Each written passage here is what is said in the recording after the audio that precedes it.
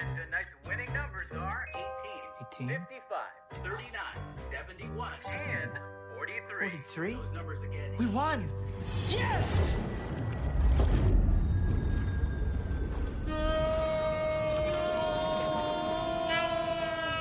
Quick, the Quicker Picker-Upper. Bounty picks up messes quicker, and each sheet is 2 times more absorbent, so you can use less. I'll hold on to that. Bounty, the Quicker Picker-Upper. The Kuwait.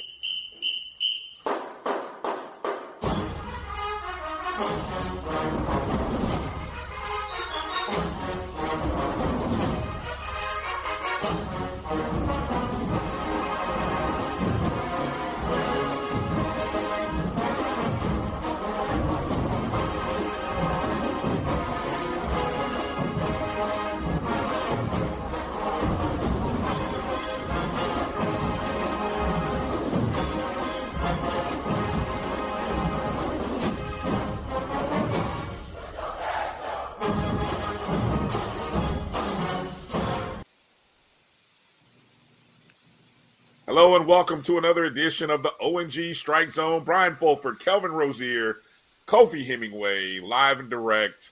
How you guys doing today? Doing good, Brian. How are you? Excited, man. I'm excited.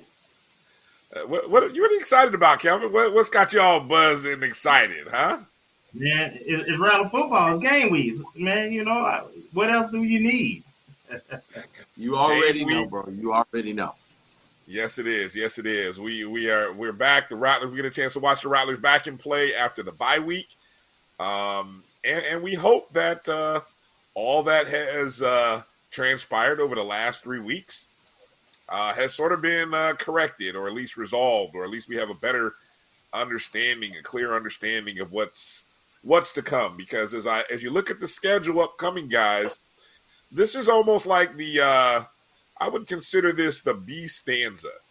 You know, this is the second part of the schedule these next 3 weeks, where we have Alabama State, South Carolina State, and Alabama A&M. You know, I say that because I think after that, yes, we do, you know, have a couple of games against some teams that aren't doing very well. So really, it kind of brings the focus into how have the adjustments over the bye week been received? Are we prepared for these 3 games? What's your thought, Kelvin, coming out of the bye week and just the schedule and the season overall? So I told you last week that I'm excited, and I'm even more excited now. I watched the coaches show, and I watched Coach at SWAC Media Days, and I see a focus, a humble focus, and I like the things he said, all the right things, you know, going back to basics, fundamentals, looking at the things we weren't doing well.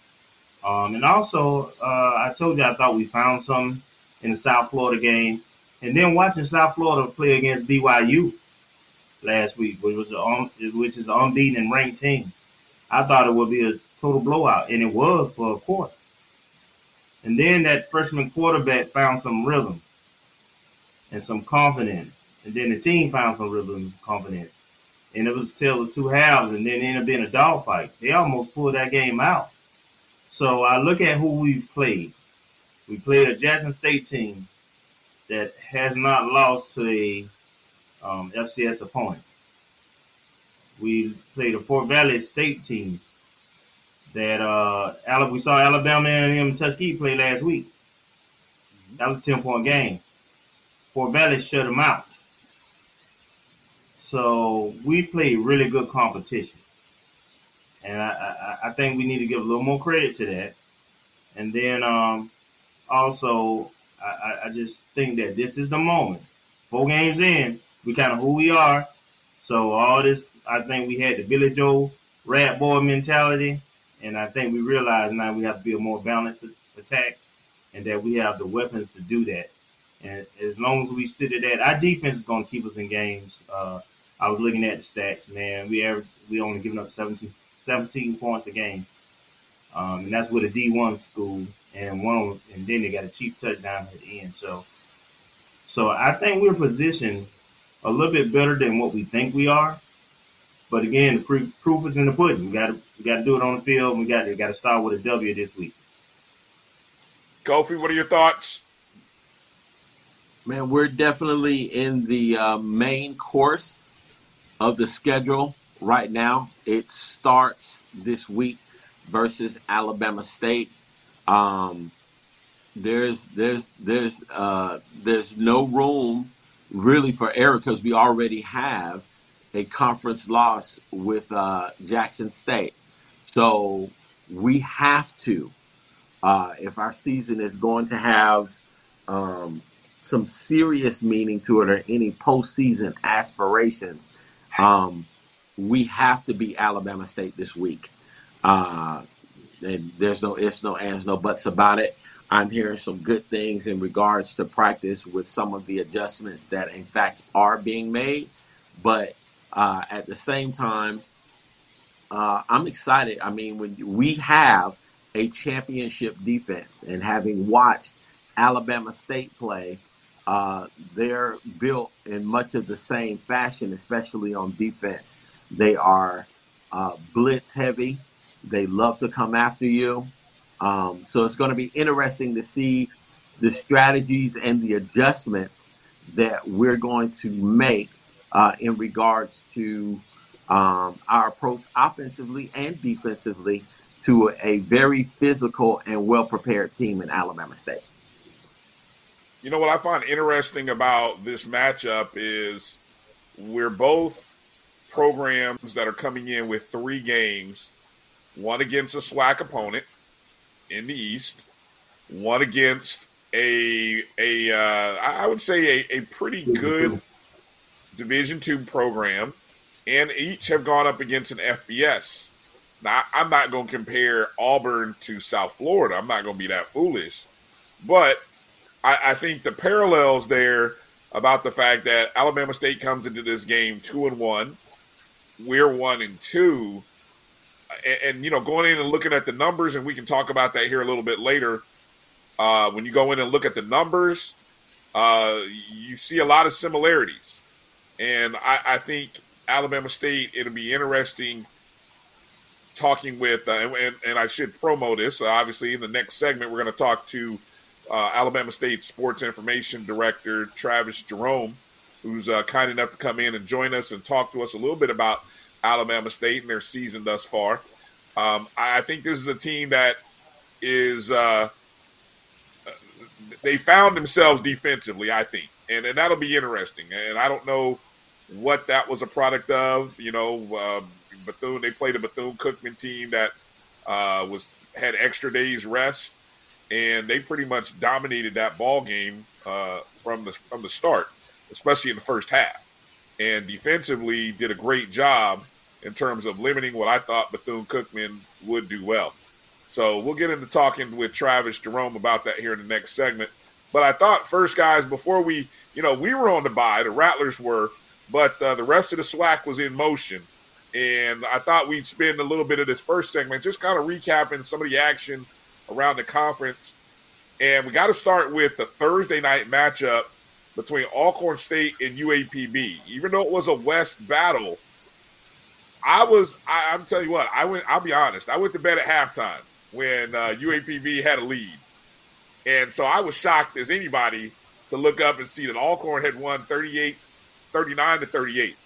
What was your impressions of that ball game, whether you saw it live or afterwards, Kelvin? So me and Kofi were communicating. I wasn't able to watch the game live, so he was kind of my eyes. And when he called, you know, he wanted his flowers at the time because I think he was going against Alcorn State and talking about, you know, Pine Bluff being real. We all thought that they were going to be good, and you know, I had went with Alcorn State, and so after I finished my obligation, I tried to reach out to him, and I think he had went to bed, and I went to bed soon because I got another call, and it was going late in the third quarter then, and Pine Bluff was still up, you know, by double digits at that time.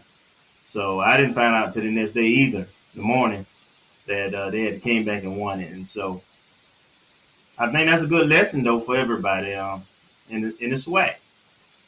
It ain't over till it's over. These teams put up a lot of points, and they can do it in a fairly short time. It was an entertaining game. I don't think it's going to be the only game that's like that. Now, I don't think anybody will be able to perform like that against our defense or Jackson State defense. I don't think you put up points at will like that. If you fall behind, it's probably over. But outside of those two teams, Pine Bluff got another game coming up this weekend, and I think it's going to be another competitive. It's a pick'em game, man, and that's just the SWAC. That's SWAC East and West for the most part. Yeah. What are your thoughts, Kofi, as you watched that game? Did UAPB lose that game, or did Alcorn win that game? It was a little bit of both, because Alcorn had the weaponry. They always had the weaponry, but UAPB was killing them in all three phases of the game, and they made a couple of just bonehead decisions, I think, coaching-wise, that ultimately cost them the game. They had multiple opportunities where they could have come away with points. I mean, a field goal wins them the game. They had an onside kick that they recovered and came away with 0 points. They had a turnover over in Alcorn's territory and came away with 0 points. It's like, bro, come on, man.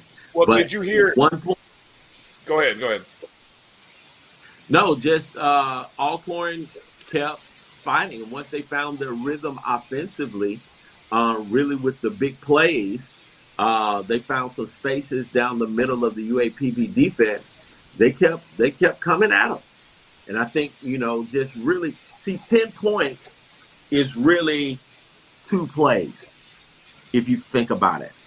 Even 14 points is 2 plays.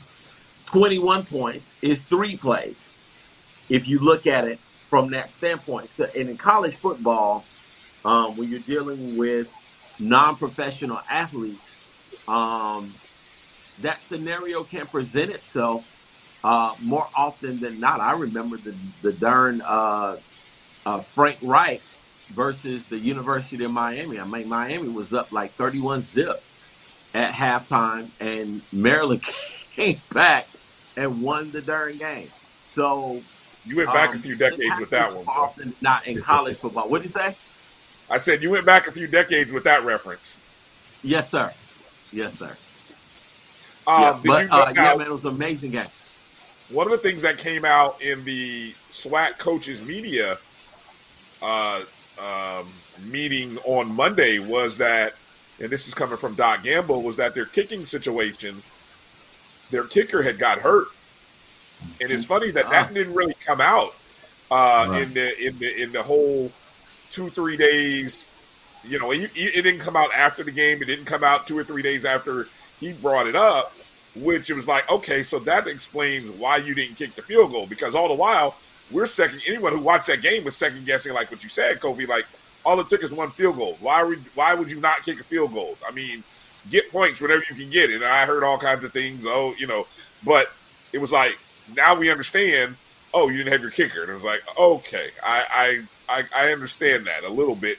I'm a little more empathetic to that scenario knowing that. So that was one situation that came out. But all the while, that was one of the exciting games. And I tell you what, go back and look at the stats in that game. Alcorn really, I should say UAPB really only had the one good quarter, the first quarter. If you go back and look at the stats, Alcorn held them to 3 in the second, 6 in the third, and I think that was 6 was off of a punt block or a block punt or something like that. And then another, so really Alcorn's defense showed up for 3 quarters. It just that first quarter they got blitzed, and it was like, whoa, what are we doing? So they put them in the offense, put them in a tough spot, especially in the first half. And then once everything kind of leveled out, I thought Alcorn really played a great game in the second half. All things compared, you just got to kind of You got to look past. That's a game where the numbers and what you saw don't really match, in my opinion. Alcorn, but again, Alcorn is a championship program. So there's a winning culture that's there, and those kids in that program believes that they're supposed to win. And when you have that kind of mentality, no matter how many points you are down, no matter how much adversity you face, you know that you and your squad can find a way to pull it out. Another game involving, this game involving an East Division team, Jackson State. You guys pay attention to the fact that Jackson State playing Delta State. And I know Kelvin was big on Delta State, man. He was and like Kofi. Oh, I'm sorry, and Kofi. Yes. Right. Although right I still say, go back and look at what Delta State has done over the last couple of years. Hadn't been much, but anyway, I give all credit to you guys. You guys were on top of Delta State. I would have lost if I'd have put some money down on Jackson State. I would have lost it. But Jackson State only won that game 24-17, and Delta State actually was fourth and goal on, I think, the 5 or 6 yard line on like the 8 seconds to go in the ball game. Mm-hmm. So They were that close to tying that game up, and so that was real interesting to see. Delta State, a Division II team. I don't think they're a ranked Division II team, but there's a lot of pride and history in that program with some good players. And they took Jackson State. They challenged them. Any you guys want to go ahead and gloat now while you got a few seconds? No gloating. You ain't want to listen and everything. You ain't want to listen to the people. they not afraid of the uniforms and the colors, man. They played them and they're physical, and so I expected a tough game. I really did. And just the difference between FCS and Division II is not very much. The Division II squads have more lenient admission opportunities, so they get a lot of quality athletes that play at the Division II school at the Division II level. So just because that number is quote unquote behind that name, it doesn't mean that those kids are quote unquote worse. It's not much that is separating a solid Division II squad from an FCS squad. Real quick, some other scores that took place. You had Alabama A&M with a 45-35 win over Tuskegee. Prairie View with a 24-10 win over Grambling. As mentioned, Alabama State 38-24 over Bethune. Texas Southern lost 48-34 to Rice. Southern 38-25 over Mississippi Valley State. Real quick, before we go to break, any one of those other games that caught your eye that you were kind of really interested in the outcome, Kelvin? No, I think the rest of the slate kind of went how we expected. I think Valley scored a few more points than I thought they would have against Southern, but outside of that, no surprises. How about you, Kofi? No surprises, but obviously the Prairie View game sticks out to me because I strongly believe that they're a dark horse pick for the West. Southern has a new football coach, and I know he's new. I believe that he has a solid feel for what needs to happen, but there's a difference with the way that team is playing right now. And I would say that Prairie View is very much, especially if they find a way to get past UAPB, that's going to put them firmly in the driver's seat in the SWAC West. Well said. All right. Well, coming up out of the break, we're going to start to talk about and unpack the week ahead or this upcoming weekend's game for the Rattlers against Alabama State. Coming up, we're going to be talking with Travis Jerome, Sports Information Director for Alabama State. You're watching the ONG Strike Zone with Brian, Kelvin, and Kofi. We'll be back right after these words. The Couvet Group is a Florida-based marketing and training consulting firm. We help businesses communicate to their target audience and engage them in conversation.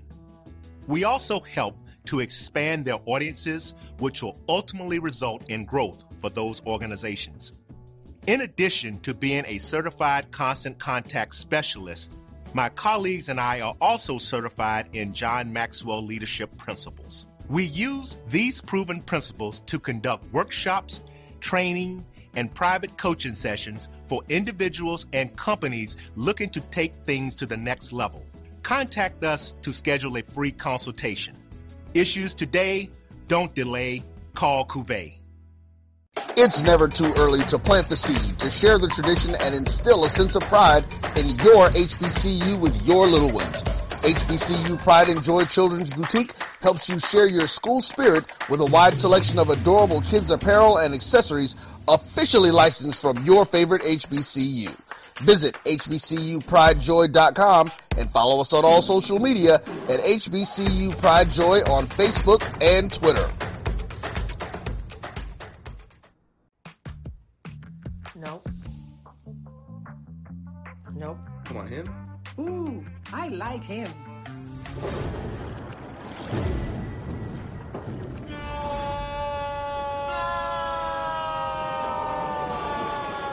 Quick, the Quicker Picker-Upper.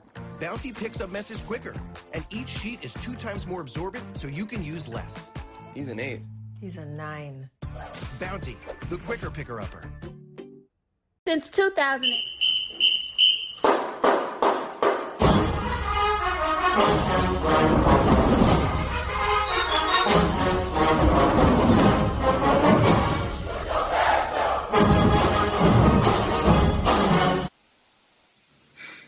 All right, welcome back to the O&G Strike Zone. Brian Fulford, Kelvin Rozier, Kofi Hemingway. Joining us right now, the Sports Information Director of Alabama State, Mr. Travis Jerome.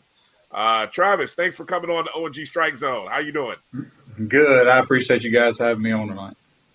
Yeah. Well, look, it's good to have Alabama State coming back to brag. It's been a long time, since 2008. I don't know. Were you on staff? Were you with Alabama State back then in 2008? No, I don't think anybody that's there now was actually on staff, on football staff, or in our staff. I mean, it's kind of one of those things where we're just not. Everything is new to us. Yeah. Well, it's an interesting history when you go back and look at this history between FAMU and Alabama State. It's like this will be the 4th time in 32 years. But then prior to that, there was a nice little string of games in the 70s. And then there's a whole history of games, like before all of us were born, probably. So it's real interesting. I don't know, when you look at those numbers and it says like Alabama State is overall 19, 18, and 2. You know, I don't know how we really judge that. You know, where does the modern era lie? You know. Well, you know, the history is rich between both of us. I mean, we were both in SIEC. We were both, you know, now in the SWAC. It goes a lot beyond the numbers. A lot of people don't know that Alabama State and FAM actually played in the Turkey Day Classic. That's where the Turkey Day Classic started before Tuskegee took it over contractually. But it's a great rivalry to get started again. I know we've got a great alumni base and a great fan base down in Tallahassee. I know there's a lot of FAMU grads and alumni and fans here in our area. So we've heard the talk. I know you've heard the talk. It's just time now to actually get to Saturday and get it started. Most definitely. Let's talk about the win last week and this year's team for Alabama State. Coming off of Auburn, it's always interesting seeing how teams react off of a bye, and especially a bye where you had to play an FCS opponent that kind of really handed it to you a little bit. And then so to come out and get that win against Bethune, talk a little bit about where the teams mentally, where they were mentally coming out of that, and just what worked. That was a dominating performance, I thought, against Bethune. Well, surprisingly, you know, a lot of people would assume that we would come out and be flat against Bethune after the Auburn game, but the bye week really helped. If you talk to Coach Ely about the two differences, the differences between the first time we played Auburn and then this past time we played Auburn. He even says it out loud. He mismanaged a little bit the first time because he wanted to give us a chance to stay in the game and give our guys a chance to win and get film. This time he understood that we had a conference slate coming up of 8 straight conference games. So he really managed and kept the injuries to a minimum. If you go back and look at that game, it could very well have been a 13-3 or 13-7 game at the half against Auburn. So we were really never out of it until the blocked field goal got ran back. And then obviously third quarter, that's when their depth took over. Not going to say their talent took over, but really their depth took over because they were able to rotate guys in and out. Because if you look at our roster, we've got a lot of guys that have transferred in from that level and are playing. But he was able to manage it better. He was able to get us through the game. He was able to get us to the next week, which is the bye week. And our guys understood what the next game was on the schedule. And there was a different feeling to practice. The guys were ready to go. They knew that there was a conference game coming up in a week and a half. We had to get ready for it. And then we just came out against Bethune-Cookman, and it was first drive, click, score, second drive, click, score, third drive, click, score. Defense play was just, it was lights out. And if you go back and look, it really never should have been 7-7. We botched a punt. We muffed a punt return. They recovered it and scored.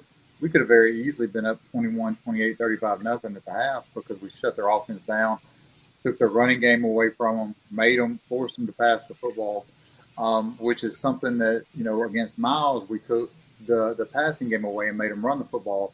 Against Bethune, we did quite the opposite and made them have to pass the ball more. But it was a complete effort. And we've been looking for that since Coach Ely's been here as the head coach. Offense, defensively, special teams. It was nice to see all 3 components at the same time and not say, okay, well, our defense played well. We still have to work on some things offensively.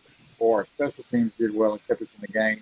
And we've got to work on offense and defense. It was good to see. Obviously, we still got things to work on. But it was just a nice, complete team effort just to see all the talent kind of click at the same time. Right. Kelvin, what do you got? So there's a lot of buzz going on in Tallahassee. I've heard, there's 15 buses coming down and from Alabama State. And I remember the last time they came down in 2008, there was a great contingent of Alabama State fans. I always tell people, in terms of my time and going to games in the last 20 years, that game sticks out more than any other as far as visiting fans in the stands. And I compare that with even when Southern comes here. They really showed up. And so I just wonder what's the buzz like there, and are you can you confirm that there's a lot of excitement and you expect a big contingent of Alabama State fans to come? Well, if you're counting 15 buses, I mean, obviously they're probably counting our 4, the band's 8, cheerleaders coming down. So you already got 13 right there. But no, there's a big buzz. Obviously, as soon as everybody saw the news that Florida A&M and Bethune were joining the conference, things started happening. Hey, where are we going to play first? We're going to play here first. We're going to play there first. Obviously, we were trying to get FAM on the schedule before he joined the conference. Didn't quite work out that way, but we got you now. I would prefer not to play you back to back with Bethune. But there's a good contingent coming. I know we've got an alumni roundup that's going to take place around that same time before the game. It's going to be, for us, is the guys that are coming down in the convoy with the escorts, we're kind of focused on, and that includes, when I say us, that includes everybody that's going to be in that hotel with the team. We're kind of focused on what happened down on the field in between the sidelines. I mean, it's going to be great to see all the black and gold mixed in with the orange and green at the Bragg on Saturday, and get this thing started again. And not knocking anything with Jackson State or anything else, but a lot of people look forward to this game more than they do any others. And that includes Magic City. I mean, obviously Magic City's every year, but this is something new for a lot of people. I've heard the stories. Obviously, Tallahassee is not a secret to any of us that are on staff now or any of the guys on the team, because we just came down and played Florida State 2 falls ago. So, it's kind of one of those things that the buzz is good. But for us, again, it's kind of, all of us are singular focused on what's going to transpire between those lines on Saturday. We got Kofi. Well, I wanted to go back a little bit to one of Coach Ely's comments from last year in regards to the shoe, and wanted to know what your thoughts were when he said, "Give me my shoe back." Was he talking to the fans, or was he actually really talking to Coach Sanders? Look, let me tell you something about Coach Ely. Coach Ely is probably one of the funniest coaches I've ever been around. You just never know. And to be honest, I really don't know. My first reaction, Right. if you ever see me in a press conference, is I'm on the side of the room and I just drop my head and close my eyes and said, "Dear God, please don't let this backfire on us at any point." And it didn't. So when Coach came out later and said, "Man, I was talking about a fan that was really heckling," so I was like, "Okay, that's what we're going to go with then." But no, Coach Ely is good. He talked to Coach Sanders after the game and that next week. So anything that would have been aired out will probably be aired out between those two. But, it was all in jest. And before anybody asks me the next question, because I know somebody's going to ask me about the video board, I had nothing to do with the video. I'll go ahead and say that right now. That was a totally different crew. I had nothing to do with it. I wasn't on there. That was the first game I've ever pulled myself off radio. So I had nothing to do with that part of it either. So we'll go ahead and put that out there for you too. Nice. That was a classic. That was classic. That was some good stuff. Let's get into talking about the guys on offense, Travis, because as I was going through the numbers, looking at just the tempo that Alabama State played with, they were +9 in terms of number of plays against Miles. Actually, it was as you talked about it being even against Auburn, ran the same number of plays against Auburn, and then +13 against Bethune-Cookman. How important is the pace and the tempo for this year's squad, and obviously maybe frame that around the fact that you got a young quarterback, Ryan Nettles, who yes, he had the experience from the spring, and what that means for his development and what Coach Ely wants to do with the offense. Keep in mind on Ryan Nettles, listed as a redshirt. He's got 7-8 games under his belt now at the collegiate level, but he's not your typical freshman. He missed 3 years of football because of a knee injury and then COVID and then that fall. So he's an older redshirt freshman. He should be a junior right about now playing college football. So age-wise, seasoned, he's there. That spring season really helped them and really helped our quarterback room because behind him we've got 2 other freshmen. So we're young at that position, but we're not inexperienced. They've all got playing time. The pace of the offense is really dictated and predicated on what the defense has given us. So for us, it's watching a lot of film this week. I know that the guys have been watching Coach Ely this week. They've really been in the film room trying to study. Look, we all know who the coach of Florida A&M is. He's not a stranger to Alabama State. He has a lot of time on the SWAC. The last 3 times we played him when he was at Preview, he beat us and beat us pretty good a couple times. So we're no stranger to him. But that offense, has a lot of weapons, which is really one of those things I think a lot of people don't realize. Ryan has targeted 13 different receivers this fall, so you can't really look at one. The question mark coming in was, who's going to replace Michael Jefferson and Jahad Booker, who transferred out because of the transfer portal? We didn't look outside. We looked within, and every one of those guys you see catching footballs now for us were already here. We haven't, we've got a couple guys in, but, the receiving core is really good. Sean Anderson's done a great job with that group. Jeremiah Hickson, Wallace Corker, Ferron Jones, Deshaun Johnson. I can the list going on. Then you got a Terrace Ellis at tight end. In the backfield, you've always got the Ezra Gray. A lot of people joke that he's going to have his doctorate by the time he's done playing at Alabama State, but the kid is probably one of and I'll say it's probably one of the greatest kids I've ever been around. Greatest young man, not a kid. He's a young man. I mean, he does it academically. He does it athletically.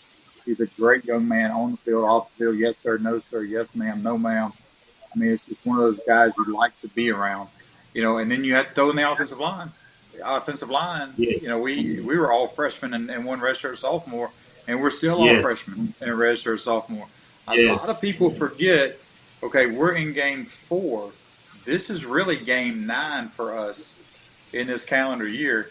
So now the concern is how much wear and tear does that spring really have going down the line on this offense and space. But a lot of people, get upset at play call, and a lot of people get upset if we can't get in the end zone. But if you go back and look at the 2 ends, we've really dominated as far as yardage. We just couldn't put it in the end zone. That was the biggest issue. But Miles' defense is probably one of the better defenses we've been in, which is why they won that SIC. People tend to forget that this team is a lot better than you want to give them credit for. And they came in with a chip on their shoulder because they felt like they should have been playing in this year. So they playing out. Yeah, good point. Kelvin, go ahead. What do you got? Yeah, I'll just say real quick, you hit on something I think is very key. I think I told the guys the thing. First of all, Alabama State was my dark horse to compete in the East Division before the season started. And one of those reasons why, of course, Ezra in the running game you got depth there too. But with that offensive line you talked about, I watched them in the spring. And I was like, man, they all freshmen in red shirts, man. And they this size and they look this good. They were very sound. So I agree with you. So my question is, Alabama State will win or be successful if in this game against FAMU on Saturday if what happens? Control the tempo and don't turn the ball over. I mean, it's as simple as that. That's the keys to every game. If you can control the clock and don't turn the ball over, then you'll be successful because you keep Florida A&M's offense off the field and they have weapons. I mean, everybody reads the articles about how much inconsistency the A&M the FAMU offense has had. But at the end of the day, look, it's football. You have to give some of that credit to the opponent. The opponents are the ones that are dictating what you can and can't do. They could very easily throw the towel in after Auburn and said, man, your offense is terrible. You didn't score a point. But we played an SEC school. We knew what we were up against. We knew what we had coming up. Again, each game on our schedule is the most important game because they're all SWAC games. So it's just controlling the clock and not turning the ball over. And we haven't done a good job of not turning the ball over. We've had turnovers in every game. Obviously, that's against Auburn with the block punt and the block field goal. We had a couple turnovers where we put the ball on the ground against Miles. It's getting better each week, regardless if you play in the spring or not. The fall is a different season. Everybody's playing for more this fall because there's more games on the schedule. You just have to learn how to do these things and get through. But yeah, if we can just control the clock and not turn the ball over, we'll give ourselves a chance to win all the time, especially on the road. Kofi, what do you got? This is definitely one of the games, just going back to Alabama State, that I just have circled on my calendar from a long time ago, since 2008. And I really can't wait until we actually get to Montgomery because I believe that there will actually be people on the Hill actually at that particular game. The teams are really that close. But what I want to say is it won't just be football that'll be a big game between FAMU and Alabama State. I mean, there's basketball, men's women's basketball. Your volleyball team just came off of a win against Auburn. That's going to be huge. The baseball history between the two schools is going to be big. Track is going to be big. It's just going to be big all the way around. Even tennis is going to be a major rivalry with FAMU and Alabama State. So I kind of wanted to get your thoughts on that, just moving forward, because I believe it has an opportunity to be one of the biggest rivalries in the country. Look, when we got word that Florida A&M and Bethune were joining the conference, obviously, our eyes lit up. For us, it's a 3.5 hour drive, so it makes sense for us because we're the closest school to you in the conference. And it's always, when you look at what each school offers, I mean, obviously the band, obviously the fraternities, sororities, obviously football, everything kind of ties in track. We've already been doing it with baseball. We've had games with baseball since I've been here since 2017. They've been competitive. I'll tell this funny story to show you how big the rivalry is. We got Larry Watkins, the Hall of Fame baseball coach. He's been thrown out of one game in his whole career, and it was down at Florida A&M. And he tells a story about how he walked around the whole field just because the way the rivalry was. He didn't want to get off the field, but he got thrown out and left. So, I mean, that kind of shows you where we are. He's been thrown out of one game, and he laughs about the story. But, volleyball is going to be extremely important. I mean, obviously, our volleyball team every year, other than the opt-out, since the last 6-7 years, has challenged with one topic. Softball, same way. Baseball challenges every year. It's always good to get new blood in, especially the biggest question we had was who was going to get kicked to the West. We were, there were 2 or 3 schools that we were waiting to hear. They got kicked to the West, so it kind of frees us up. Now we don't have to go to Norman as much. Play Alcorn State. And I'll tell you what, if you haven't been to the reservations, just wait till you go. It's one of those things you kind of want to get in and get out really quick. We were looking to win a 5 overtime game, 3 years ago. If this game goes 5 overtimes, Kelvin, I might need to borrow that hat and then wear it around the stadium so I can fan myself. I know how that Florida heat is down there, and it's going to be, it's this whole rivalry is going to be good. And it's not anything against Alabama A&M to take away from it, but it's always good to get fresh blood and develop more than one rivalry. You always want to have more than one. And a lot of people point to us and Jackson State, but, it's not really an us and Jackson State thing. We go play all these games, and whatever happens, happens. A&M, all the fans think, okay, well, it's the big rivalry for the team. You could hear the players and coaches before games. It's a nice game, but the rivalry is up in the stands, and that's what you want. You want fans to, and I'm going to use this word very, very loosely. You want fans to develop hatred towards another school because then you have a rivalry. If you don't have fans not liking another institution, it's not a rivalry. We joke all the time well, doesn't a team have to win in order to be a rivalry? That's true, but you still got to have fans not like each other's homes to be a rivalry. So we got to give that some time in Tallahassee. But I can tell you this: I told you before we came on the air, and for everybody at home, I kind of feel out of place because you got green and gold everywhere except sitting in mine. I'm trying to make sure I don't have anything behind me that's green and gold because I don't need to get in trouble this week before we hit that Tallahassee.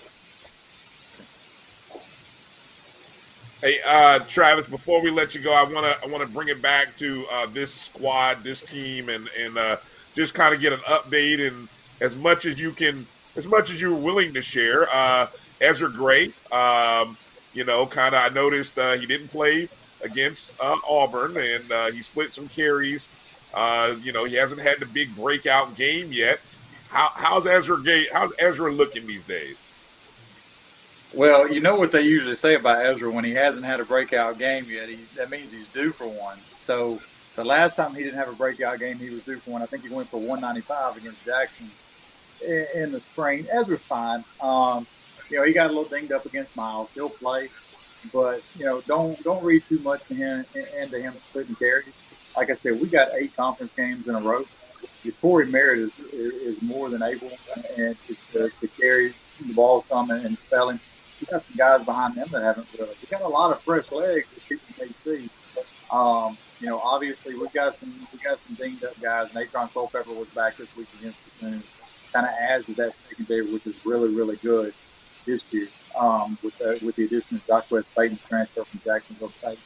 But with us, everything starts up front on that defensive line. Christian Clark, Brandon Gaddy, Andrew Ogletree. The list can go on and on. Then you got your linebackers. Obviously, everybody knows Bubba hasn't played. And Coach Ely let it out a couple weeks ago. He's out for the year, which is unfortunate. But it's the next man up, which is Jake Howard. Jake Howard played a lot in the spring, so we're really not skipping a beat with Jake. This team's going to be really good. It's going to be a defensive struggle on Saturday. I'll just say that. I think you're going to – I don't think it's going to be a high-scoring game now. We may sit here and say it may be 45-44. But I look for these two defenses to really tighten things up and go head to head. I mean, you look at the Jackson State game, what FAMU did on defense, and then you look at what our defense has done. It's just going to be whichever team controls the clock. I mean, and that's the end of the day. We know Florida A&M's got weapons. We just have to find a way to contain them and just try to stay with them throughout the whole game. Right. Well, I'm hoping Ezra's breakout game is next week against UAPB. So I've already looked at the schedule, and we're hoping that he's well enough to really light up UAPB next week, not in Tallahassee this week. But, well, he's from Panama City now, so the proximity between Panama City and Tallahassee. I'm not going to say anything. Yeah. I don't make predictions. I show up for the game and watch. Well said. Well said. Exactly right. All right, hey Travis, thank you for your time this evening, coming in and talking with us and just enlightening us a little bit on Alabama State. Should be a good one. The 2-1 Hornets coming to Bragg, taking on the 1-2 Rattlers. Good old SWAC East rivalry showdown. Should be a good one. At Bragg. So get your popcorn ready and be ready for 60 good minutes. So looking forward to it. All right, I appreciate Travis, you having me on. Thank you, man. All right, when we come back, we got a little more to talk about. We'll break down some more of this game. You're watching the ONG Strike Zone. Brian, Kelvin, Kofi, and thanks again to Travis Jerome for joining us. We'll be back right after these words. Since 2002, Empowerment Resources, Inc., a nonprofit organization, has empowered more than 1,500 youth and adults in Duval and surrounding counties. Through its programs, Journey into Womanhood, Girls Mentoring, Life Skills for Teens, and parenting education coaching. To get involved with programs, volunteer, or donate, visit www.empowermentresourcesinc.org. Follow us on social media, facebook.com/empowerment.resources and instagram.com/empowermentjax. Sugar Chateau Desserts is a specialty bakery located in the Charlotte, North Carolina metro area. We will create delicious and one-of-a-kind treats for any occasion. Sugar Chateau is currently shipping cakes in a jar, offering a variety of different flavors in a single-serve container that can help you celebrate in accordance with social distancing. Place your orders today by calling 803-526-7895 or visiting sugarchateaudesserts.com. For 200 years, Montgomery, Alabama has been making history by people who had the courage to stand up for change. Today, this riverfront city has been reborn, embracing the past and looking forward to the future. From the National Memorial for Peace and Justice to the stage of the Alabama Shakespeare Festival, this is where history was and is made.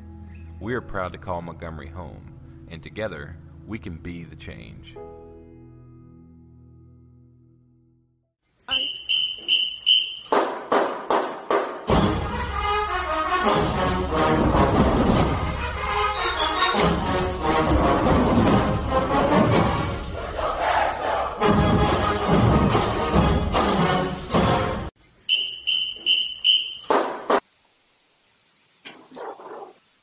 All right, there we go. Welcome back to the ONG Strike Zone. Brian, Kelvin, Kofi. Hey, Kelvin, I saw a message that popped up. You got people wanting to know where you got that hat from, brother. Let the people know where you got that nice hat from. Well, we're giving out plugs. We're giving out unsolicited plugs right now. So hey, with certain things I won't say because I got to have my stash, right? But with this one I will because it was a few years back, but it came from the family bookstore actually. Okay. Hey. Honestly, anytime you get a chance to go to the FAMU bookstore, go make it, man. I remember days when I used to go in the bookstore and just look around and complain because there was no good gear in the bookstore. I used to be like, "Where's all the good gear? How come I can go over to Florida State's bookstore and there's gear? Where's all the good FAMU gear?" And then I leave, graduate, and then all of a sudden, decades later, there's good stuff in the bookstore. So congratulations to the FAMU bookstore for stepping their game up. Nice. Well, fellas, let's get into, before we come back and talk a little bit about this Alabama State matchup, we got to get into some news involving some of our other sports. And we got to start with our Lady Rattlers, who went on the road out into Mississippi. And man, I'll tell you, I was shocked. I was shocked at the outcome against Jackson State, to be perfectly honest. I mean, we were rolling in hot. We were on fire, matter of fact. And then Jackson State just kind of serve notice like, hey, look, there's a reason why we were 9-0 in the conference in the spring, and it's a reason we're the defending champs, and they remain the defending champs because Jackson State beat our Lady Rattlers 3-0. And actually, two of the games, obviously, were tight, contested games. We lost the first set 28-26, and the second one 26-24. We lost the third one 25-22. Close ball games. Statistically, I was looking to try to see where, what two areas kind of failed us a little bit. And the only thing I can really see is, they had a few more aces than us. And in terms of blocks, but in essence, I mean, obviously you would have had to have seen the game to see the tempo and the scoring, but it was statistically almost an even matchup. Any thoughts or shocks or surprises by seeing the outcome from that first game, Kelvin? No, not for me. I did expect for us to win it. I definitely didn't expect for us to be swept. Even though, like you say, it was, we were up in the second set. I remember checking one time, we were up like 23-19 or 20 or something. So, but what I would tell you is that I had some people there, some inside information, and what they would tell you is that, perhaps the close games, there were some questionable calls that went the home team's way that were clearly not correct. Really? That kind of helped them stay in the game or get a lead in the game. So, if you listen to what Coach said, Coach Gokon, I mean, he said that it was good volleyball, and he talked about looking at their out of conference and the caliber teams they had played, and they record may not be representative of the type of team they have. Then when you see Alabama State beat the same Auburn team we did in 5 sets also. So I just think Coach knows and the team knows. I think we as fans realize we need to pump our brakes a little bit and just recognize that there are some good programs other than ours. And we would have to earn that championship. Now, I still believe we will.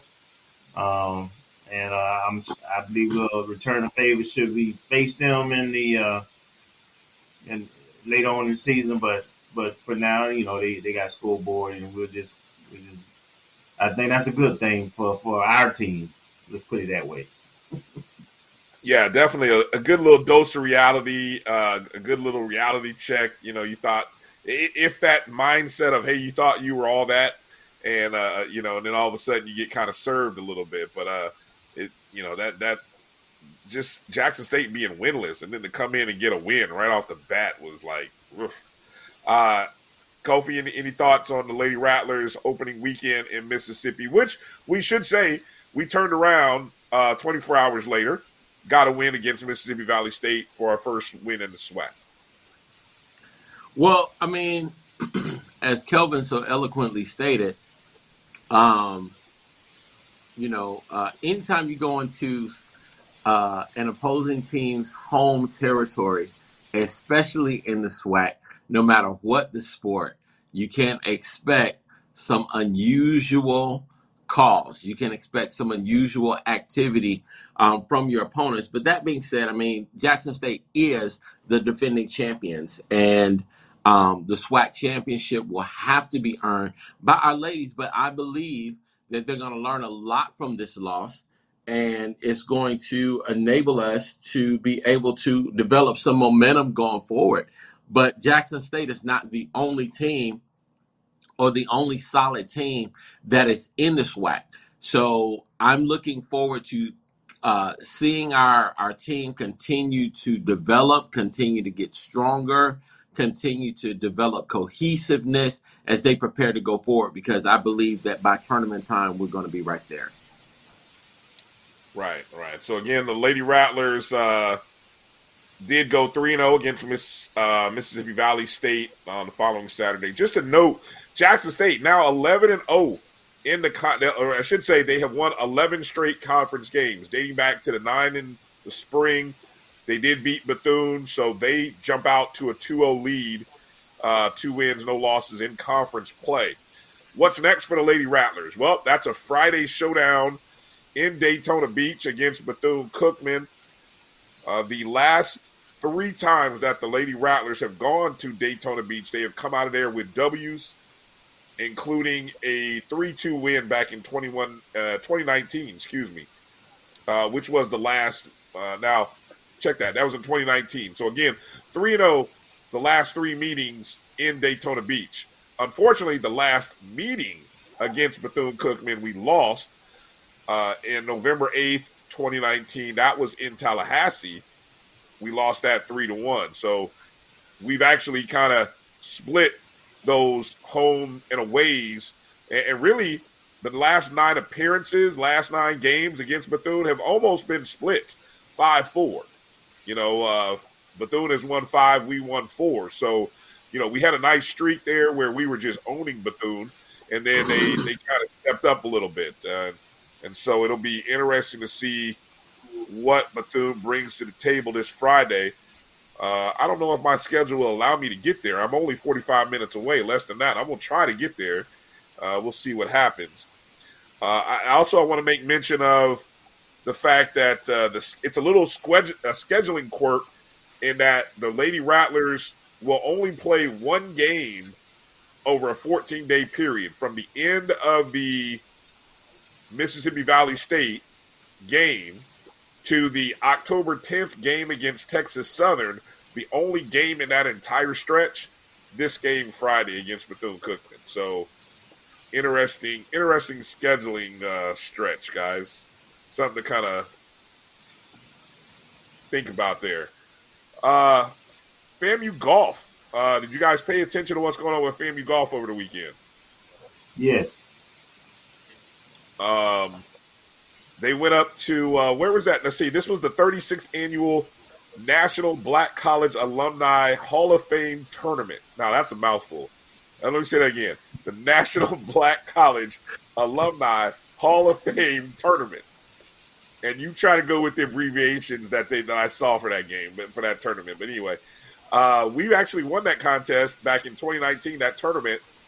They have a Division I and a Division II side. We won the Division I title in 2019. 17-team field, 10 in Division I.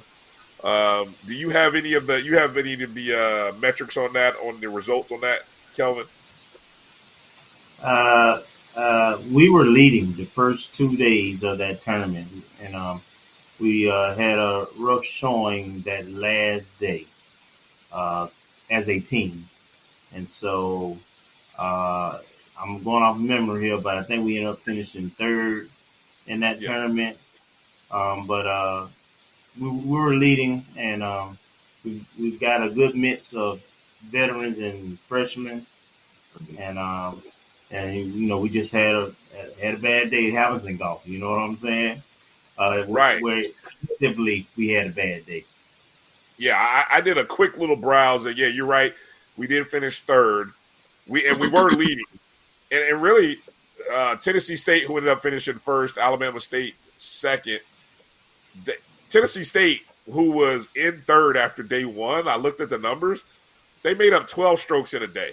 I mean, that's like, they literally jumped from 3rd to 2nd on that. Alabama State did similarly, made up 4 strokes between round 1 and 2.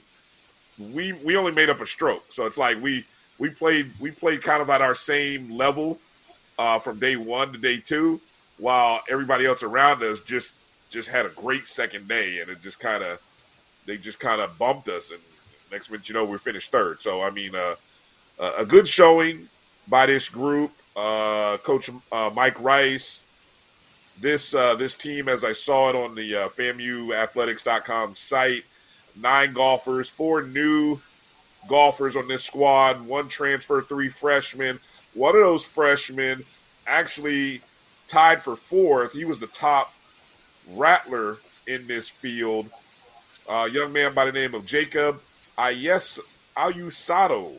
I think I said that right, hopefully. He's a freshman from Corona, California. A lot going on there. A lot going on there. Anyway, he tied for fourth, and he had the best performance of all the Rattlers. Only one that was in the top 10. So I want to mention, give a shout out to Coach Mike Rice and the golfers.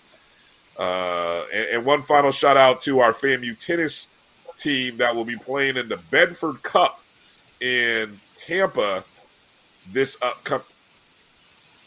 upcoming weekend, which is in Tampa. So yeah. All right, let's take a quick break. Come back, get into a little more football talk. You're watching ONG Strike Zone. Brian, Kelvin, and Kofi, we'll be back right after these words. Hungry for authentic Caribbean food like jerk chicken, oxtail, red snapper, shrimp, tofu, and rasta pasta? Well, find your way over to Mango's Caribbean Restaurant, 180 Auburn Avenue, right next to Royal Peacock in downtown Atlanta. Them belly full, but we hungry. Mango's Caribbean Restaurant, open daily from 11 a.m. to 10 p.m. And on Friday and Saturday, we're open till 4 a.m. Come to Mango's and put some spice in your life. Oh, we've got a good thing going. Mango's Caribbean Restaurant, 180 Auburn Avenue, right next to Royal Peacock in downtown Atlanta. For more info or directions, call 404-698-3992 or log on to mangoscaribbeanrestaurant.com. For instant coupons, text MANGOS to 313131. Tell your mama hungry, papa hungry, brother hungry. Mango's Caribbean Restaurant, authentic Caribbean cuisine. Open up the door, tell your mama hungry. Supermarket sushi, really? No. Wait, Troy, you work here? I'm never not working. Like Head & Shoulders Scalp Shield technology, up to 100% dandruff protection, even between washes. Never not working, huh? Oh, Troy, you're such a good teacher. Yeah, I know. Never not working. Never not working. Never, ever not working. Are you serious? Never not working.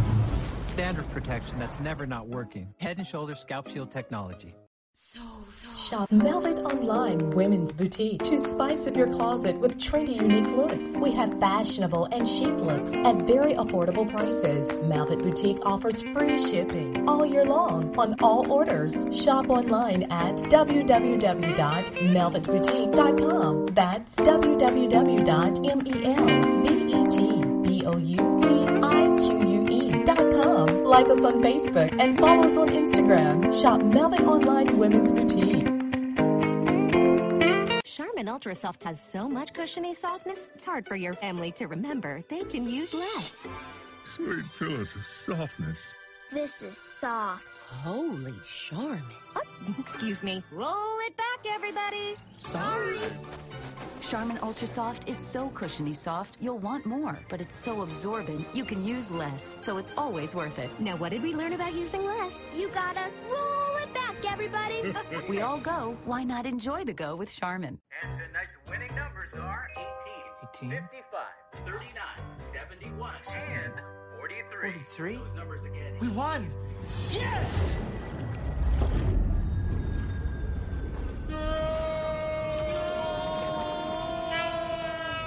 Quick, the Quicker Picker-Upper. Bounty picks up messes quicker, and each sheet is 2 times more absorbent, so you can use less. I'll hold on to that. Bounty, the Quicker Picker-Upper. The coup.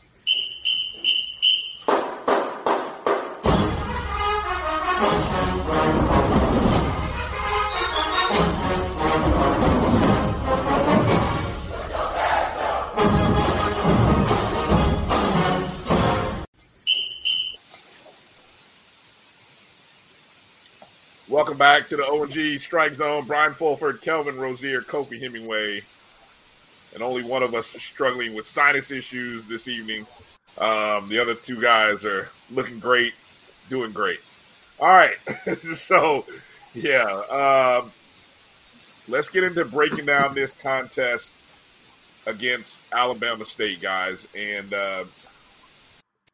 let's start with us. Let's start with FAMU first. Let's start on the offensive side of the ball. What do we want to see? Keys to victory. Let's start with we'll go swing it the other way. Go you, Kofi, and then Kelvin. What do we want to see from the offensive side of the ball first? As Janet Jackson would say, it's all about control. It's all about control. So I want to see us have a steady flow on offense and control the ball, control the line of scrimmage. Our defense is such where we don't have to take a whole bunch of risk, unnecessary risk offensively, and we have the explosive playmakers that can make plays for us. But I want to see us run the ball consistently. That's really, for me, that is going to be the highlight, a commitment to the run game. And if I see a commitment to the run game, I mean, that tells me that the coach's philosophy has shifted a little bit, and they're willing to make those adjustments. And I think that will go a long way to FAMU's SWAC championship aspirations. So the thing is seeing us run the ball, and I want to see us continue to control the line of scrimmage defensively. I want to see us continue to just shut people down. So I'm looking forward to us attacking Ezra, getting after him on the run game, and tightening up those windows, those windows where the quarterback has to make plays. So I'm looking forward to that. What about you, Calvin? We had a couple of guys who got injured in the South Florida game, particularly Ronaldo Flowers, our best pass rusher, and then, of course, our All-American punter. Those are significant losses. All right, we know we have depth. We think we have depth, and I think we'll be okay. But I want to see how those replacements do. Special teams. Luckily we got a grad assistant who was a second team All-MEAC. That'll be handling those duties. He's veteran and been in big games, so I don't expect for him to be a significant drop off. You know, he's replacing All-American now, so it might not be exactly the same. But I thought our kickoffs were good and so forth. So this is a game I need to see. We're coming off a bye week. I want to see something different, right, than what we saw the first 3 weeks. We should know our strength and weakness. We should know our talent now. So I want to see, special team wise, this is a game we should either have a big return, kickoff, a punt, maybe a block. I'm looking for our special teams to make a play this game. Then the other thing would be to capitalize off of Alabama mistakes. And what I mean by that, not necessarily turnovers. I'm talking in terms of there will be a time, because they're aggressive defensively, and that they're going to have their corners one-on-one with our receivers. And Kobe talked about being committed to the run. I think we commit to the run, we're going to have some opportunities where, number one, our receivers got to beat their man one-on-one, and I believe that would happen. And then we're going to need Rashawn to make them pay when we have those opportunities. We have to execute when we have big play opportunities. That's what I'm looking for this week.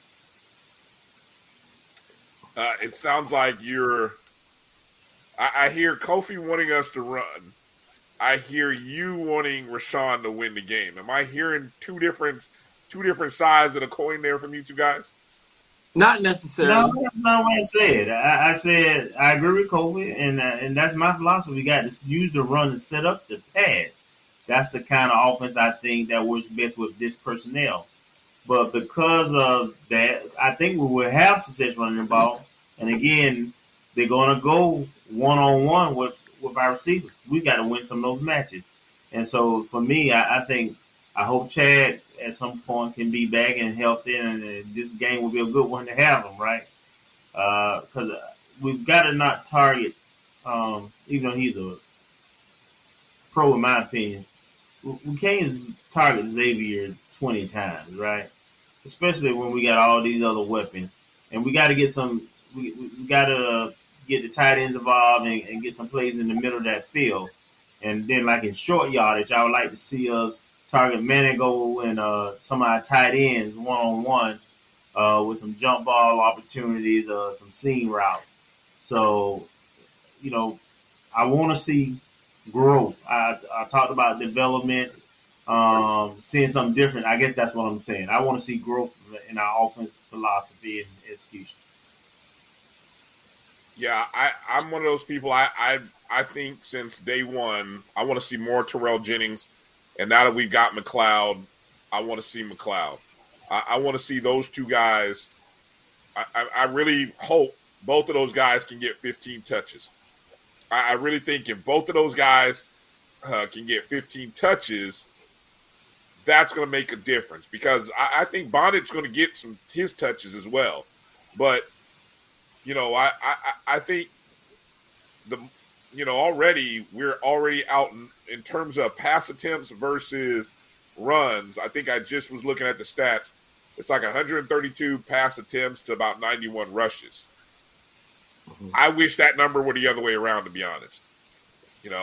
And I think that obviously will bode well for us. Controlling the ball and winning the turnover ratio battle will go a long way to determining how this game flows.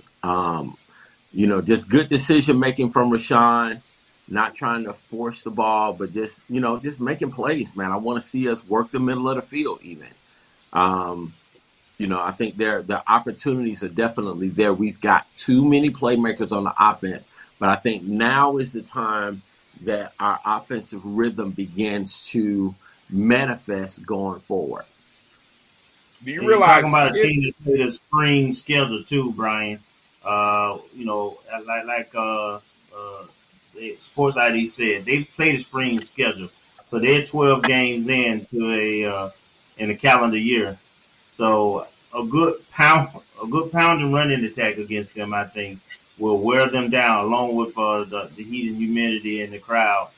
So third or fourth quarter, I think we can create separation if we do that in the first half. Excluding the three quarterbacks, 9 different guys have ran the ball this season for FAM. And Bonnet Bishop has carried it 32 times, which is double. Yeah, just over double the amount of the next running back. That's, to me, that I have a hard time wrapping my mind around that, given the size of Jennings, and now we know McLeod's only been there a week, but just your smallest guy having your most attempts, I don't understand that, and then in terms of so I want to see more balance there. I do hope the bigger backs pound them with the bigger backs first, then put the other guy in there, Bonnet or even DeAndre Francis. And I know we want Bonnet on the field. We want him as a playmaker. But I think there's some options and things that you can do with Bonnet that make a little more sense. And then let's get into the receivers. You talked about the receivers and mixing it up there. Xavier, on the season so far, well, with 26 catches, the next closest is Jamari Sherrod with 14. And then David Manigo with 10. So Chad Hunter has 9. And then after that, it's just a serious drop-off. So we do understand that has to get better. I think it will get better, but I think we got to mix up. That's what I'm hoping for again. As going into this game, I'm hoping we can find a way to run the ball more. What worries me, though, is this rush defense for Alabama State, which held Bethune to 12 yards rushing on 20 attempts. That does worry me a little bit. Now, that could have been a product of the score and the fact that they jumped out on Bethune the way they did, and it sort of took them away from doing what they wanted to do. One other stat I thought I'd talk about offensively that has me nervous, and it has to improve in this game, is our third down efficiency. On the season, we're 14 of 47 on third down. That's just under 30%. Granted, defensively, we're holding our opponent to a similar number. Yep. But that's good but it's not good. We usually want your offense to be functioning at a better rate than the defense, right? So that's one stat for me. Any other stats, team stats that you guys have looked at or are interested in as it relates to the offense?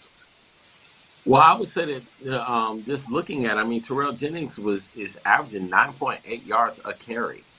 9.8 yards a carry. That's a big deal. Even Bishop Bonnet is averaging 4.8 yards a carry. If you give him the ball, if you give them the ball 3 downs, that's a first down. That's a first down every single time. So being able to control the ball, or making a stronger commitment to the run game is what I think is going to help us, not just this game, but just long term. And for the record, we haven't had multiple backs this size since the 80s when we had Choo Middleton and Ike. What year was that? That was 1982. Man, there you go again, taking us back 4 decades. Giving him history lessons out here, Kelvin. Again, having those big backs brings a measure of physicality. Even if you think about what Nick Saban does with Alabama, he doesn't have a whole bunch of smallish backs. He chooses big backs for a reason, because he knows that if they get to the second level or even in the second half, that your defensive backs are going to have to make a career decision. They're not going to want to tackle those big backs that have made and gathered all that momentum coming down the field after gaining 5, 6, 7, 8, 9 yards. That's a business decision. Touchdown Alabama. So I believe that if our guys get to that next level in the defense, that's going to pay dividends long term. And we've got the backs to do it. How about you, Kelvin? Statistically, anything out there that you're worried about or that you want to see some improvement on? The statistic that really stood out to me was average yards per play, passing versus rushing. They're pretty close, both under 5 yards per play. So that's good for running. That's not so good for passing. Again, we've got to start to develop the big play capability. We know we had weapons. We just got to see that part of the offense come around now, where particularly with the passing game. We saw a little bit of it with the running game. We had a big 35-yard run or so against South Florida. So that sticks out. And then we're averaging 19 points per game right now. And luckily our defense is holding our opponents to 17 points a game. So I think we made a friendly adult wager that we would average 30 points by the end of the season offensively.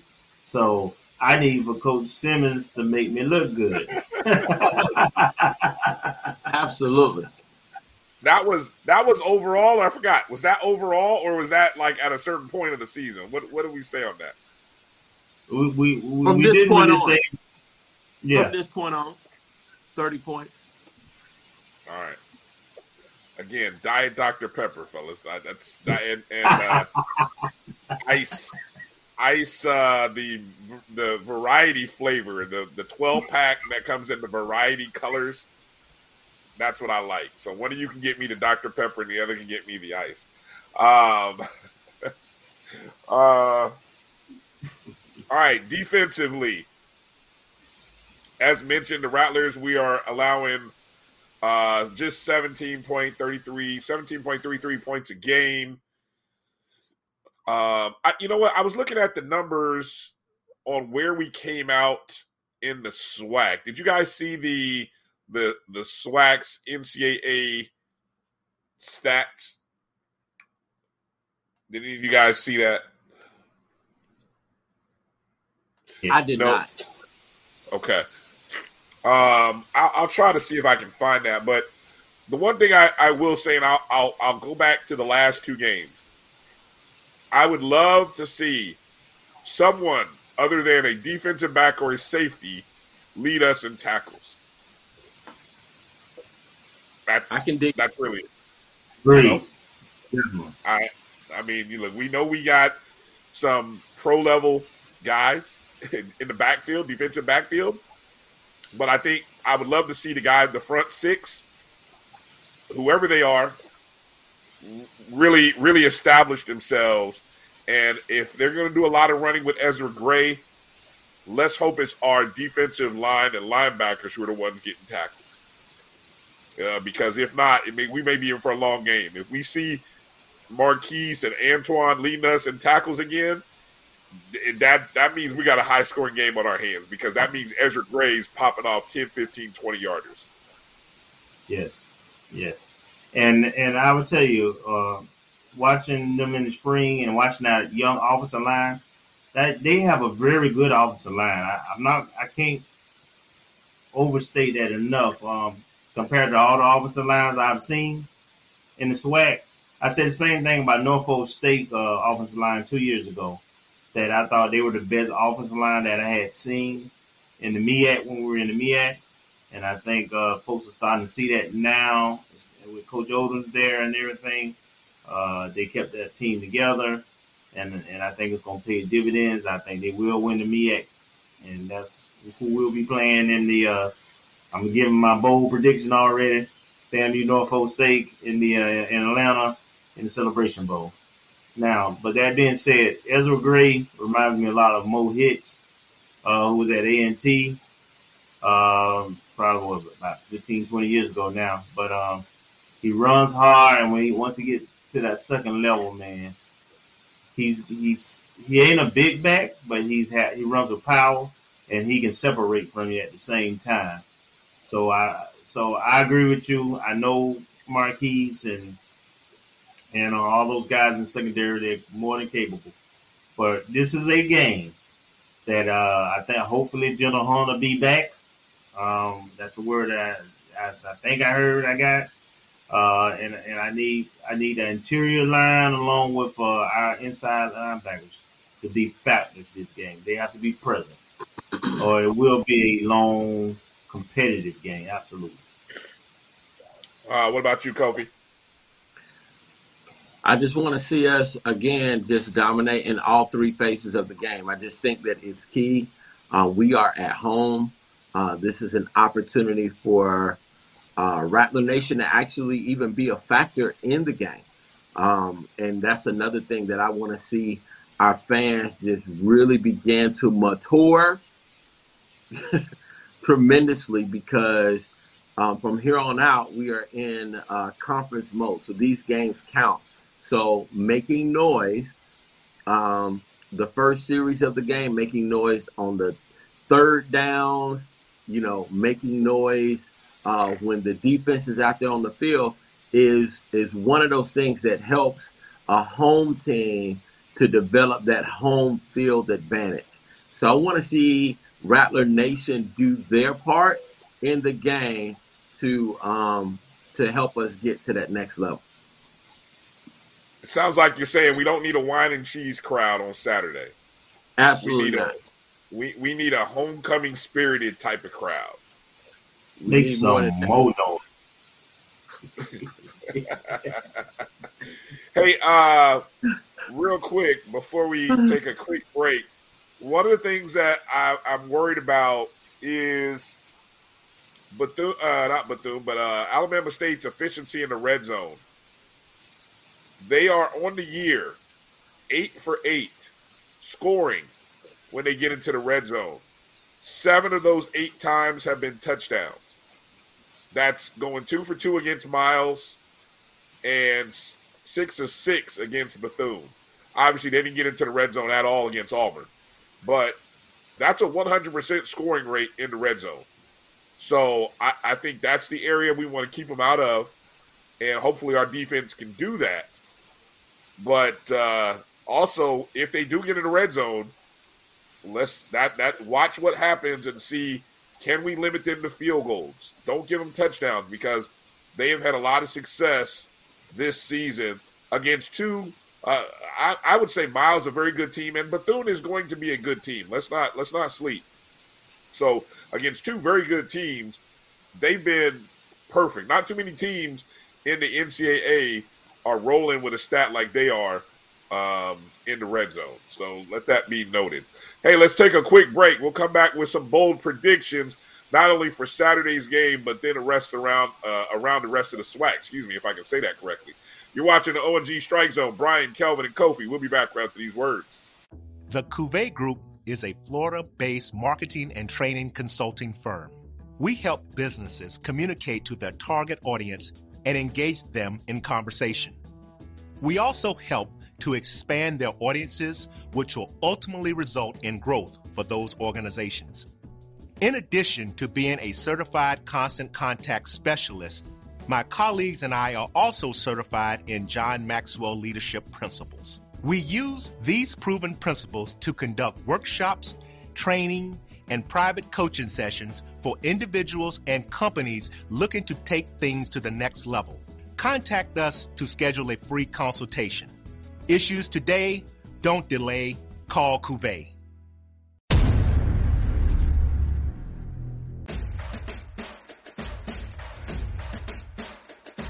HBCU, lead pass.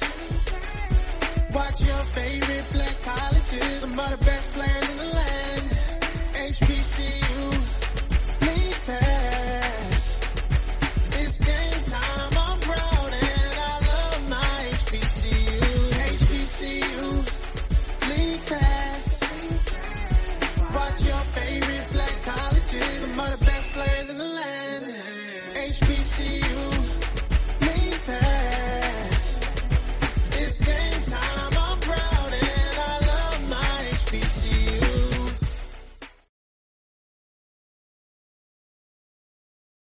It's never too early to plant the seed, to share the tradition, and instill a sense of pride in your HBCU with your little ones. HBCU Pride and Joy Children's Boutique helps you share your school spirit with a wide selection of adorable kids apparel and accessories officially licensed from your favorite HBCU.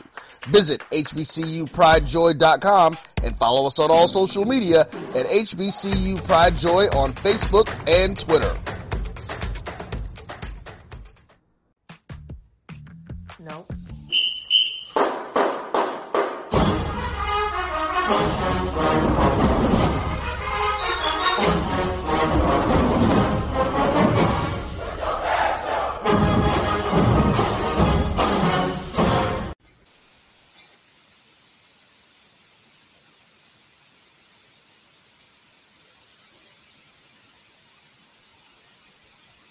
Sound. No sound, Roy.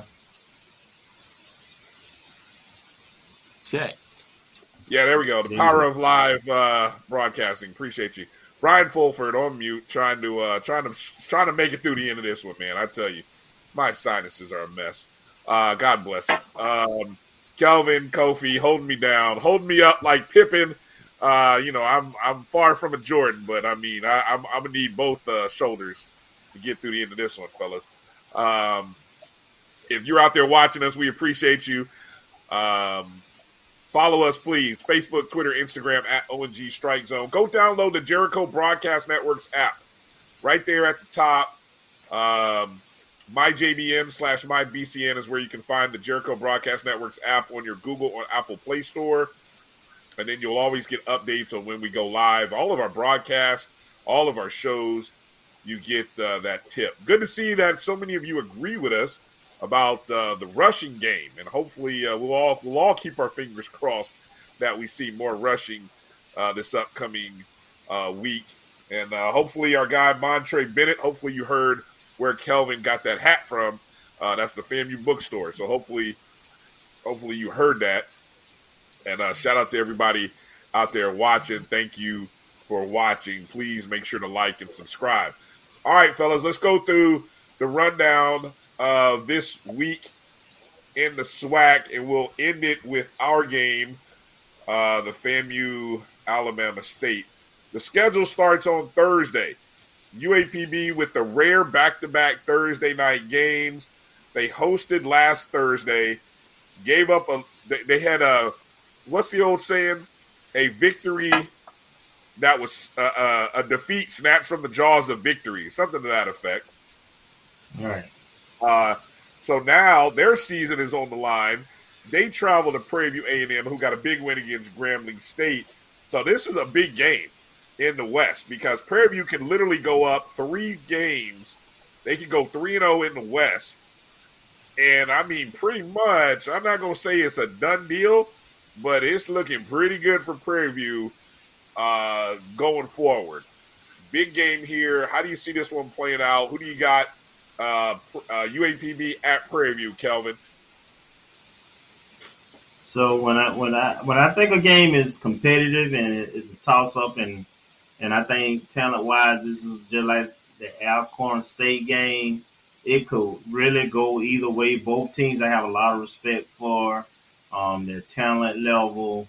I'm going Prairie View, and primarily I'm going Prairie View because they're the home team. I will say that I have been extremely impressed with Prairie View and how they have looked even out of conference. I know you and Cofer were pretty high on them out of the West as a sleeper. I was a little bit less hard on them, but I'm on board, and I think they're a very dangerous team in the West. And so at home, I'm going with them. Okay, Kofi? Prairie View's at home.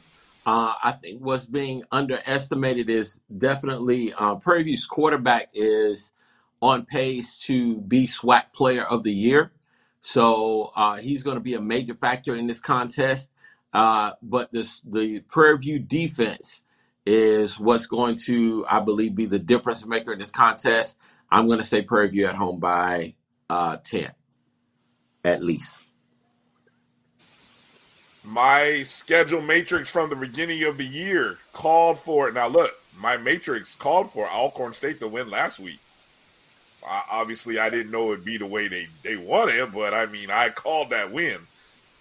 I will call a UAPB victory this week, sticking with my matrix.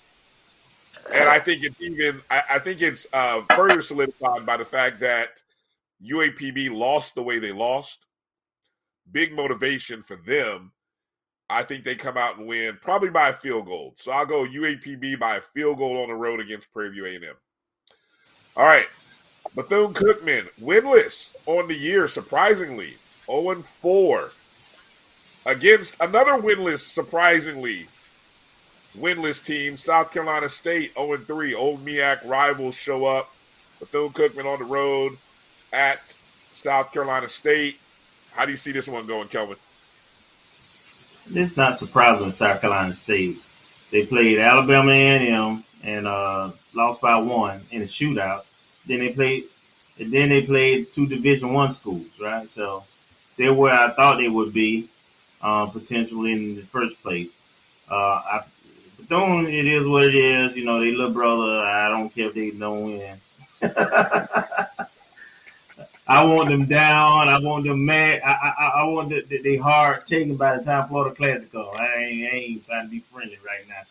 So so I'm going South Carolina State by double digits on this one. But I respect what he does. I respect his coaching. Typically, Bethune and South Carolina State usually are a pretty close game, historically, and pretty competitive. But Bethune has so much other stuff going on outside of just what's happening on the field, and now that they're going through some things on the field, and lost some games. I just think it's tough to go to Orangeburg for them to regroup and win that game. So I'm going with South Carolina State. Kofi. This game's going to the Bulldogs from South Carolina State University. Hands down. I don't think this will be close. South Carolina State by at least 14. Wow, 14, man. I'm going with South Carolina State just on the mere fact that they're coming off a bye week. What did the Matrix say? What did the Matrix say? The Matrix only was for SWAT games. The Matrix was only for SWAT games. This was not on the Matrix. Okay. Yeah. So, but I'll go South Carolina State. I am surprised that they are winless, though. I thought they could have easily have been at least 2-1, 1-2. Now, the thing about Bethune, please don't read too much into it. Because Cookman is more than capable of winning this game. They've got weapons. That tight end that they have. They got two of them, 2 tight ends. Yeah, one of them was actually supposed to be at FAMU, but that's a whole nother conversation for a whole nother day. That being said, they are still talented. They've got talent in the backfield. They've got talent up front. It's just a matter of them actually putting it together. They've made a couple of decisions coaching-wise that have cost them games. And let me say that I would not be surprised if Terry Sims is not the coach by the time the Florida Classic comes around. What? I believe he's on the hot seat. Wow, okay. There's a interesting take. There's a hot take.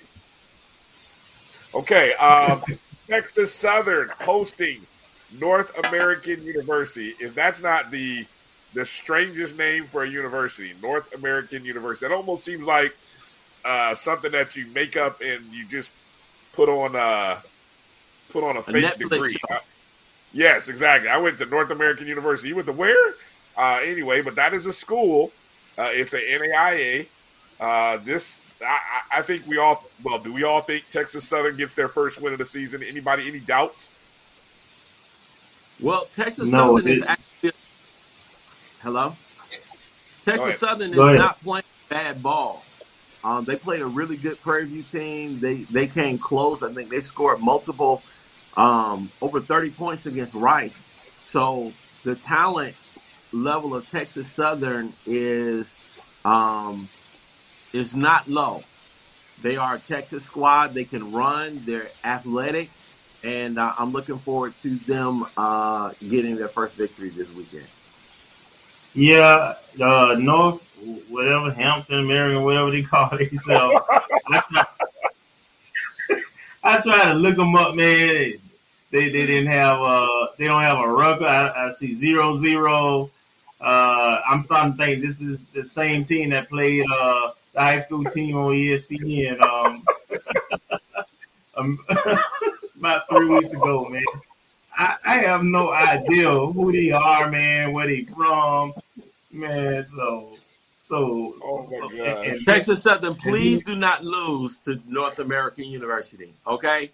I'm talking about Hampton, because when I saw the abbreviation of their school, that's who I thought they were.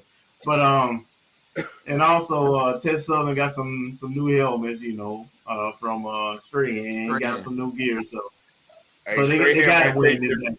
They got to win, because Strahan might come and take them helmets back. If you lose this game, he's coming back.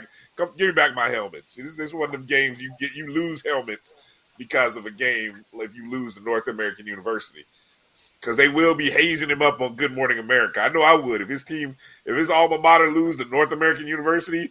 You get hazed up all Monday on Good Morning America. I'm sorry, you just lost to North American University. 2:00. At Grambling, Alabama A&M on the road against Grambling State. Grambling, the Noah Bodden era, the 3-star quarterback from out of New York City. I don't think it was New York, but out of New York State, debuting for Grambling. He might be the future, but the present is not looking good for Coach Broderick Fobbs. And you talk about hot seat. That there might be a race to see whose seat is hotter there, Kofi. You just said a mouthful there, but I wonder if Coach Sims' seat is hotter than Broderick Fobbs. So we'll start with you, Kofi. Who do you like in this one, A&M or Grambling? A&M is the number one team in HBCU football right now. I'm going to go with A&M, but I would caution people not to underestimate Grambling's team. They are still formidable. They're still athletic. I mean, they beat Tennessee State, who is not necessarily a bad squad, They're just not at championship level.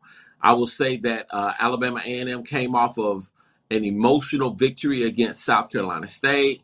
They came off of an emotional victory against Bethune. They came off of an emotional victory with Tuskegee. And, bro, they're about to hit a gauntlet of teams. At some point, this thing is going to break. So I would not be shocked if Grambling pulls off this upset and keeps it. I think that Terry Sims is closer to being fired than Fobbs, but Grambling is Fobbs is definitely on the hot seat. So you have who winning? I'm gonna say Alabama A&M, but I'm gonna put my upset bird on this picture. Ooh, okay. I'm gonna put it like that. I'm gonna put my upset bird right there next to this Grambling Alabama A&M. That's my upset pick. Squawk. Okay. Calvin, who do you got? Hey, I'm with Kofi, man. Great take, Kofi. I ain't got to say too much more. I'm with you. I'm gonna go with Alabama A&M, but this is a prime trap upset type game here against a team that's desperate and fiery and need a W, and they just talented enough, and the coaches experienced enough where they can actually pull it off. And Alabama A&M has had to get up 3 weeks in a row, use a lot of energy and emotion. They again, another team that played in the spring, so they're double-digit games into a calendar year and playing football, and this is where I think the spring ball will start to impact the other team. So I'm going Alabama A&M, but like Kofi, upset alert now. Be careful. You guys are crazy. There's no upset happening in Grambling. If anything, I'm going to tell you my surefire play of the weekend. See if you can find the first half on Alabama A&M against Grambling. Play the first half. Whatever the number is, if it's 9, if it's 10, give them. Alabama A&M will put up points in the first half. The second half is what worries me. The second half should worry you. But trust me, death taxes and Alabama A&M putting up points in the first half, that's a lot. I'm telling you now. Alabama A&M wins this by – now, they're not going to blow out Grambling. That's the thing. So this will probably end up being a 7 to 10-point ball game. But the first half will be at least about 2 to 3 touchdowns first half. I'm telling you now. All right. North Carolina Central travels to Mississippi Valley State. MEAC versus SWAC. North Carolina Central's 2-2. Mississippi Valley State still looking for their first win of the season. A lot of people have a lot of nice things to say about Mississippi Valley State's defense. Unfortunately, they're not stopping anybody from scoring, or either the offense is not scoring enough points to win ball games. I don't know which it is. North Carolina Central's got mollywopped by North Carolina A&T. How do you see this one going, Kofi? Well, Central is the best. Why did you pick this darn game? Can we move on? But seriously, Central is the better team. But I will say, again, Valley is just one of those teams. When those teams go to Itabeta, anything can really happen. Central should come away with this victory. I'm going to say by 14. They should win this handily. They are the better team offensively, defensively, and then also special teams. I think they just ran into a better squad with A&T. A&T's been the better squad over the last 3 years. They're not that far off from, I'm saying, reclaiming or getting back to that championship level that NCCU had, but they're not there yet. They should, again, NCCU should come away with this victory by at least 14. But watch those SWAC races. What do you got, Kelvin? MEAC versus SWAC Challenge, number 3. This like number 3 or something like that? Yeah, with South Carolina State A&M, and then and so. But I'm like Kofi, but I'm gonna be a little kind with Valley on this one, right? I drilled them pretty hard past week. I think this is a game that they're at home. They had some success in terms of offense against Southern. I remember watching them against Jackson and I want to say Alcorn last time they played at home, and they had some fight to them. So Mississippi Valley at home, they played strong. So I'm gonna go with Central because they are the better team and they defensive team. But I think this is another one that'll be a little bit closer than the first thing. All right, there's no matrix on this one, but I'm going with the home team. I'm going with the SWAC. I'm sticking with the conference. We are now part of the SWAC, so I'm going to ride with the SWAC on this one. Mississippi Valley State gets the win, first win of the year. I love a good story. Let it be Mississippi Valley State. Somebody's got to get a win, right? All right, here we go, guys. Last game on the docket, 6 p.m. Eastern, 5 Central. This will be a Facebook Live broadcast on the Rattler Sports Network, I believe. Although, the last time that we played Alabama State, it was broadcast online on the Black College Sports Network. I don't know, we got to talk, it'd be nice if we can get that back again. But anyway, that's just saying, If you remember the last time, there was a 99-yard kickoff return by Leroy Van in that ball game. Back in 2008, the Rattlers won that ball game, I believe, 30-22. Been a long time. So, all right, bowl prediction, score and outcome, Kofi. Who you got? FAMU, Alabama State. FAMU 24, Alabama State 14. All right, Kelvin, who you got?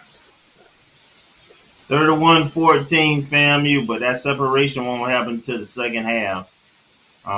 We'll wear them down and pull away in the second half, and that'll be the first game to them starting to average 30 points a game, and I get my sodas. I noticed that. I peeped what you did there with the 31. I saw that. I saw you did that. That's all right, though. I'm going 27-21. Because we're not getting 30. But I'll take 27, and I'll go 21. A late score by Alabama State gives them that 21. But I'll take the Rattlers 27-21 over Alabama State. I think the bye week will be just what the doctor ordered for us in this ball game. All right, fellas. That's going to do it.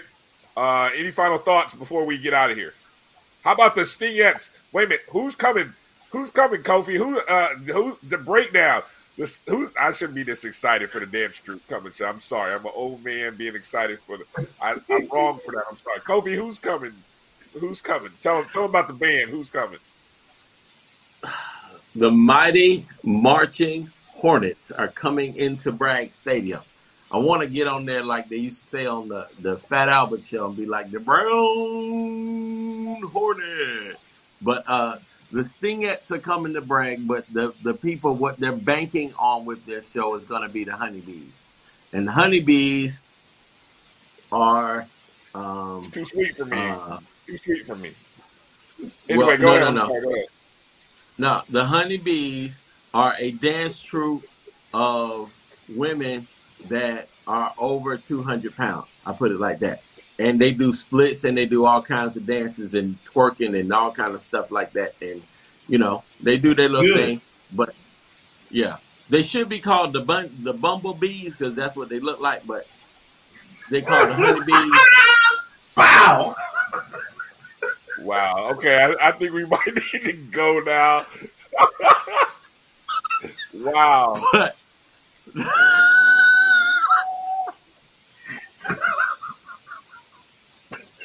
all right, I don't have the controls to mute his mic. Jesus.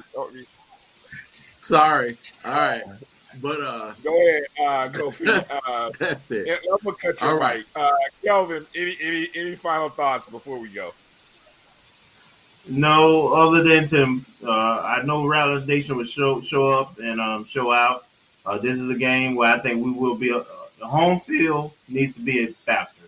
We need to be there in numbers. We need to be loud, as Kofi referenced, and we need to help will this team to this W. Right now, it's all about stringing W's because the month of October will determine the SWAC East Championship. Everybody play each other back to back. Everybody. So now is where the cream rises to the top, and we need to help the Rattlers get there. My little piece of advice is don't show up at 5:15 and 5:30 and expect everything to go right with your tickets and parking. That's all I'm going to say. You want your stuff to go right, you better get there by 3 o'clock. Get there by 3:30, 2:30, show up. Be ready. Tailgate early. Don't show up at 5 o'clock. I don't want to see you on FAMU Twitter complaining about parking and tickets and you showed up at 5:30 and 5:45, 15 minutes and expecting stuff to be working right. You know stuff don't work like that at FAMU. You know the school you go to. Come on now, Rattler Nation. Get right. All right. I know we may be out there. I know Kelvin's going to be out there. Kofi might be out there. Hell, I might show up as well. We might do a post-game show. So be looking out for that. We might do a post-game reaction show following the contest. We expect a big win for the Rattlers. Thank you for everybody who watched and listened, enjoyed. Make sure you follow us. Reach out to us via email or social media. Brian Fulford, Kelvin Rozier, Kofi Hemingway. You've been watching the O&G Strike Zone on the Black College Sports Network. All right, Rattlers, let's go get a dub this weekend. And everybody else, stay safe and mask up out there if you can, all right? Thank you. Peace out.